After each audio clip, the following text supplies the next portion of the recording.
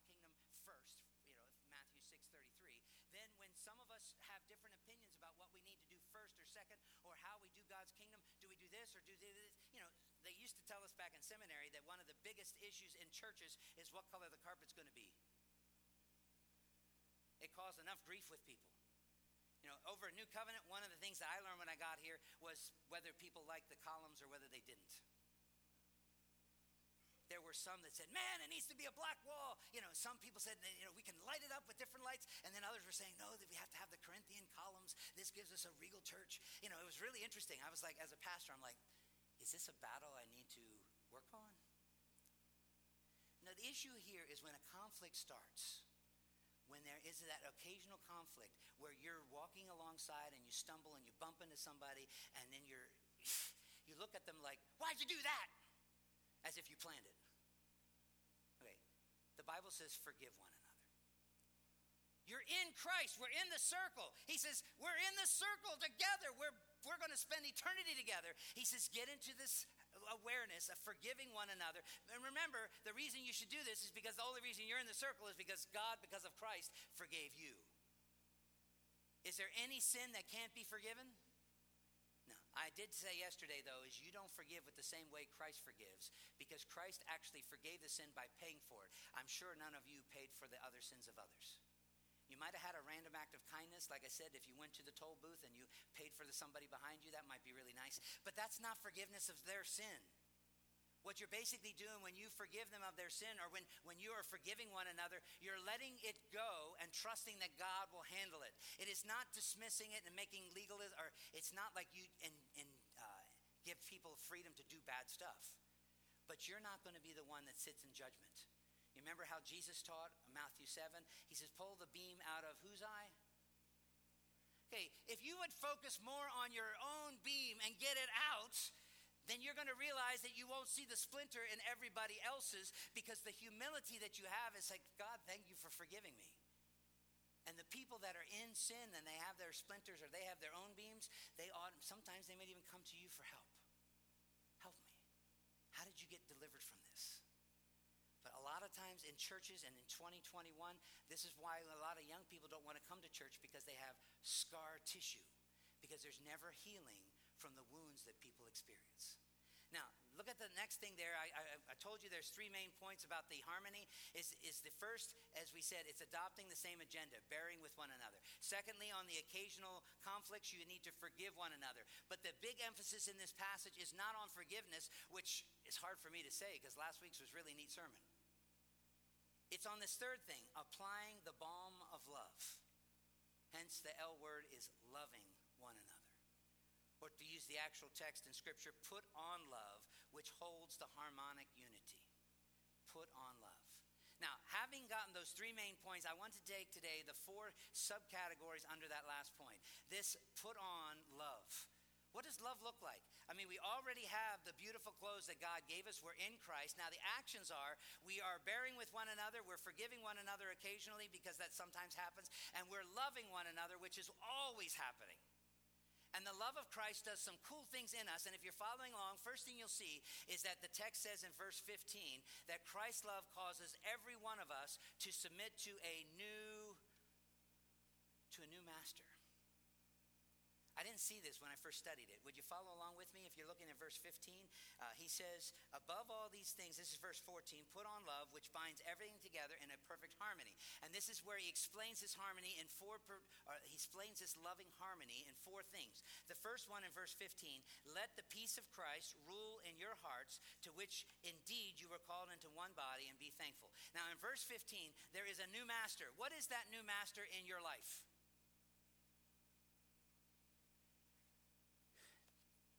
The way the text is written, it's peace. Now, if you go back in the Old Testament, or if you watch one of those videos on the life of Christ or the life of the apostles, if you read the book of Acts or whatever, when people would come and see folks, what would they say when they met somebody? If you're a Christian and you saw one, would you say, hey? You would say, peace. Peace be with you. Now, I know that sounds a little bit Catholic, but I wonder where you think the Catholics got it from. They get it from the Bible, and it's really interesting. There is a peace of God, or a peace of Christ. There is something that is different that the world doesn't have. And when you're in this circle of Christ, there is a new master, and that master is God's peace, his perfect peace. You can find about that peace in other places. In in Philippians, one of the other prison epistles, he ends up chapter 4. He says, stop worrying, don't be anxious, chapter 4, verse 6. But in everything, by prayer and supplication, in communication with God, let your requests be made known unto God. And the peace, the irene, that's what the Greek word is, will keep your hearts and your minds. In Colossians, he doesn't say it will keep you. It says it will rule them. Okay, I struggled with this one as I pondered this one through. How does peace rule your heart? Well, what's the opposite of peace? Chaos? Let chaos rule your hearts. Isn't that the way that really brings about joy? The fruit of the Spirit, love, joy, peace. You see, it's interesting that when the peace of Christ is ruling your hearts, you don't get disheveled. You don't have to fall apart. You don't have to be anxious. You don't have to worry. You don't even have to worry about getting COVID. Have you ever think about that? The peace of God gives you a stability. It's not like riding a unicycle that you're always going to fall off. You're on a tricycle. It's not going to tip over. Okay? You have this peace that rules your heart. And it's really fascinating as you understand that text. That's why I wanted to sink in for you. This way of harmony is that everybody in the circle of Christ has the same master, that God's peace. In other words, Jesus is the head, and as the head, he doesn't create lots of different masters. It is true that he is the head of the body, and hence we're following him, but it's the peace agenda that he's got that calms us and that keeps us in line. So that's the first thing. That peace of God should rule your heart. It's ruling all of us that are in Christ. And in verse 15, and let that peace of Christ rule in your hearts. He says, this is why you're stuck in that one body. Everybody's got the same thing ruling them now. You're not free just to have a Charlie horse, to be a Charlie horse in the body of Christ. Or is that, it hurts. You have peace. You fit right in because that's where you belong. Let the peace of God rule in your hearts, to which indeed you were called into this body. And then he stops and he says, aren't you glad? Aren't you glad that peace can rule your heart now instead of fear and anxiety? Now, if you go to the next one, which is the next point here, since Christ satisfies our hearts, it solicits that thankfulness. And then B, Christ's love causes everyone to embrace the same call to what? If you look at verse 16, you're going to see it. Let the word of Christ dwell in you richly, teaching and admonishing one another in all wisdom, singing psalms and hymns and spiritual songs, again, with thanksgiving in your heart to God. Now, verse 16, I have to tell you, I studied this one quite a bit too, and I don't know, but I don't think I came up with the right conclusion until I really wrestled with the text with the Lord about it. Have you? What is this talking about? I mean, a pastor would love this. Let the word of Christ dwell in you richly, teaching and admonishing everyone. And then having people sing and make melody in their hearts, singing hymns and spiritual songs as well. I mean, it's really kind of beautiful, right? Let me ask you this question.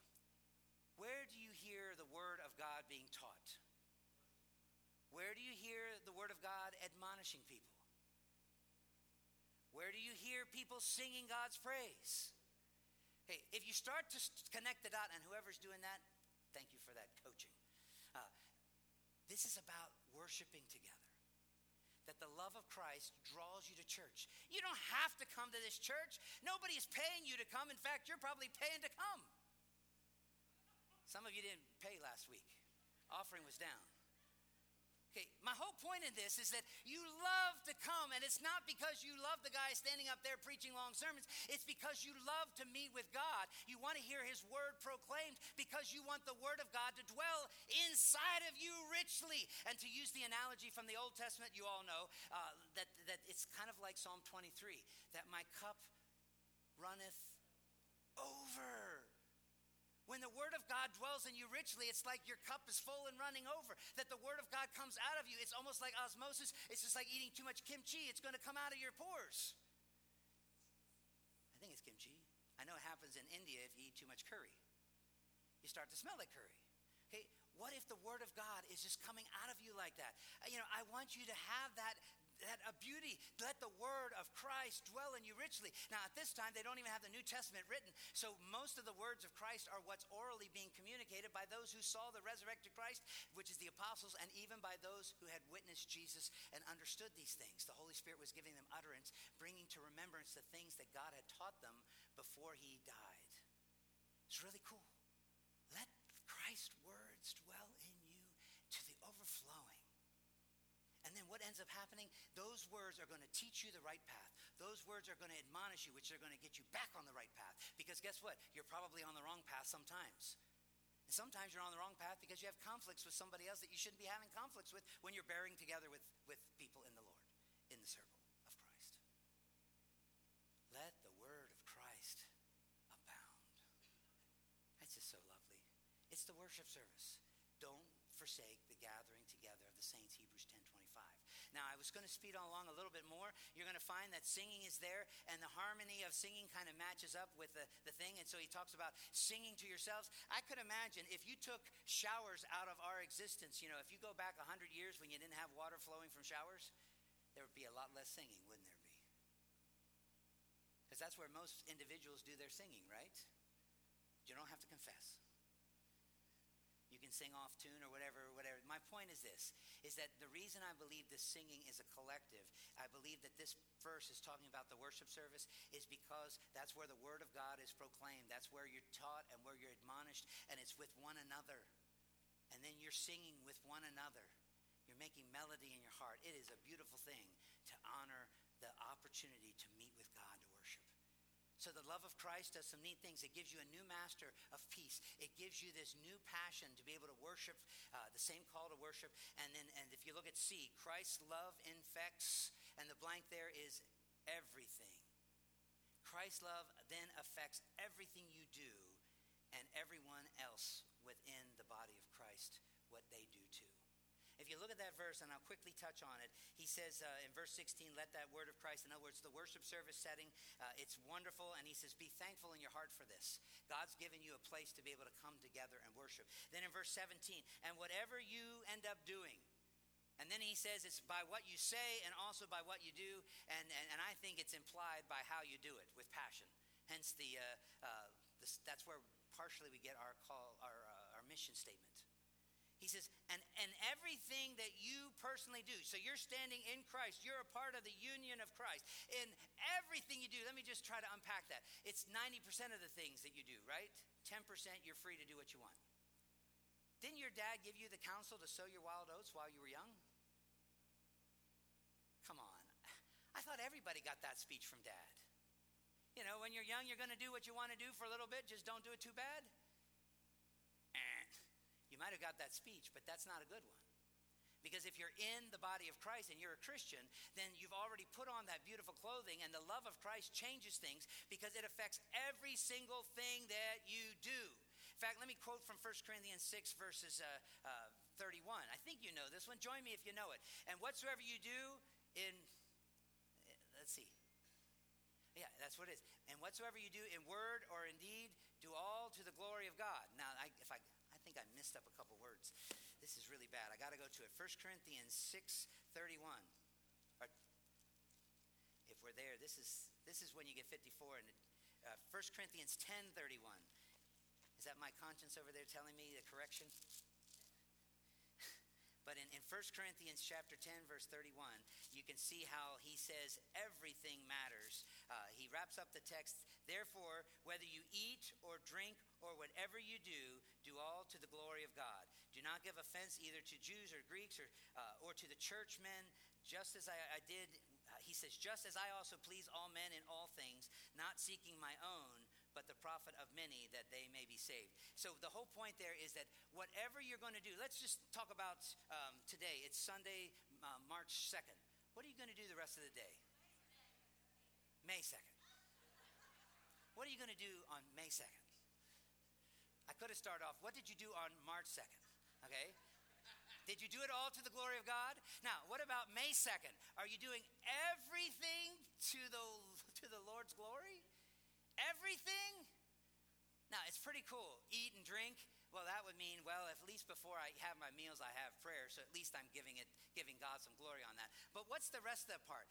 And whatever you do, whether you're traveling, whether you're walking, whether you're exercising, whether you're going to the bathroom, whether you're shaving, or whether you're making a phone call to somebody, whatever it is you're doing, the love of Christ changes what you're doing it for. Are you doing it to look good? Are you doing it to be able to have the praise of men? Are you doing it to be invisible? Or as somebody said, to go gray so nobody in the government notices you? What are you doing what you're doing for? And the love of Christ changes everything. And that's one of the things when you're in Christ and you're united to him. If you look at the rest of that verse, it says it really powerfully. And I have it right here in verse. He says, and whatever you do, verse 17, do everything in the name of the Lord. Now this is the idea of branding. You know, like if you have a cattle down south and you want to identify it as yours, you put that brand on it so that even if the cow wanders away or if somebody comes and steals it, you can identify it because the brand sticks. Do you know that everything you do is branded under the label Christian? Everything you do. Everything you do. And so when the world looks and they say, oh, that must be Christian. That person stole from the shelf. Oh, that must be Christian. They just cut me off. Oh, that person, they you know, if you're a server at a table, they asked me what I could pray for, and then they left me 10 cents. That must be Christian. Do you understand what I'm trying to say? Is that everything that we do is branded under the banner of Christ because we are in Christ. And so there's nothing, let me say it again, there's nothing that we do that is outside of that branding. Whatever you do it to the glory of God because God is going with you through it. And that's why when I look back at that ugly list of the things that we were put off, you remember what you saw there about the sexual immorality, the impurity, the passions, the evil desires, the covetousness. Are those Christian things? No. That's why they shouldn't be in the circle. They should be left outside because the branding is you are Christ's. You're a part of his church. You're in his body and you're banded together with those other sinners and you even forgive one another because you actually love one another. It's pretty interesting. I'll finish with this thought. It's point 4. Is the love, Christ's love, affects every other Christian relationship. And this is what we're going to pick up in the next few weeks. Can you name any relationships that you have? What about the most precious ones we start out with? Okay, I'm not trying to do the spiritual ones. I'm talking about any other human beings that you have a relationship with. Well, some of you might have that biological relationship with a mom. I think Mother's Day is next week. Bring her to church with you. If she's still here, do your best to worship with her. It's a beautiful thing. You know, at least make sure we have a phone call, right? But there's what other relationships do you have? Well, you might have a dad. Some people don't even know their dads. Then you might have children. You might even have grandchildren, right?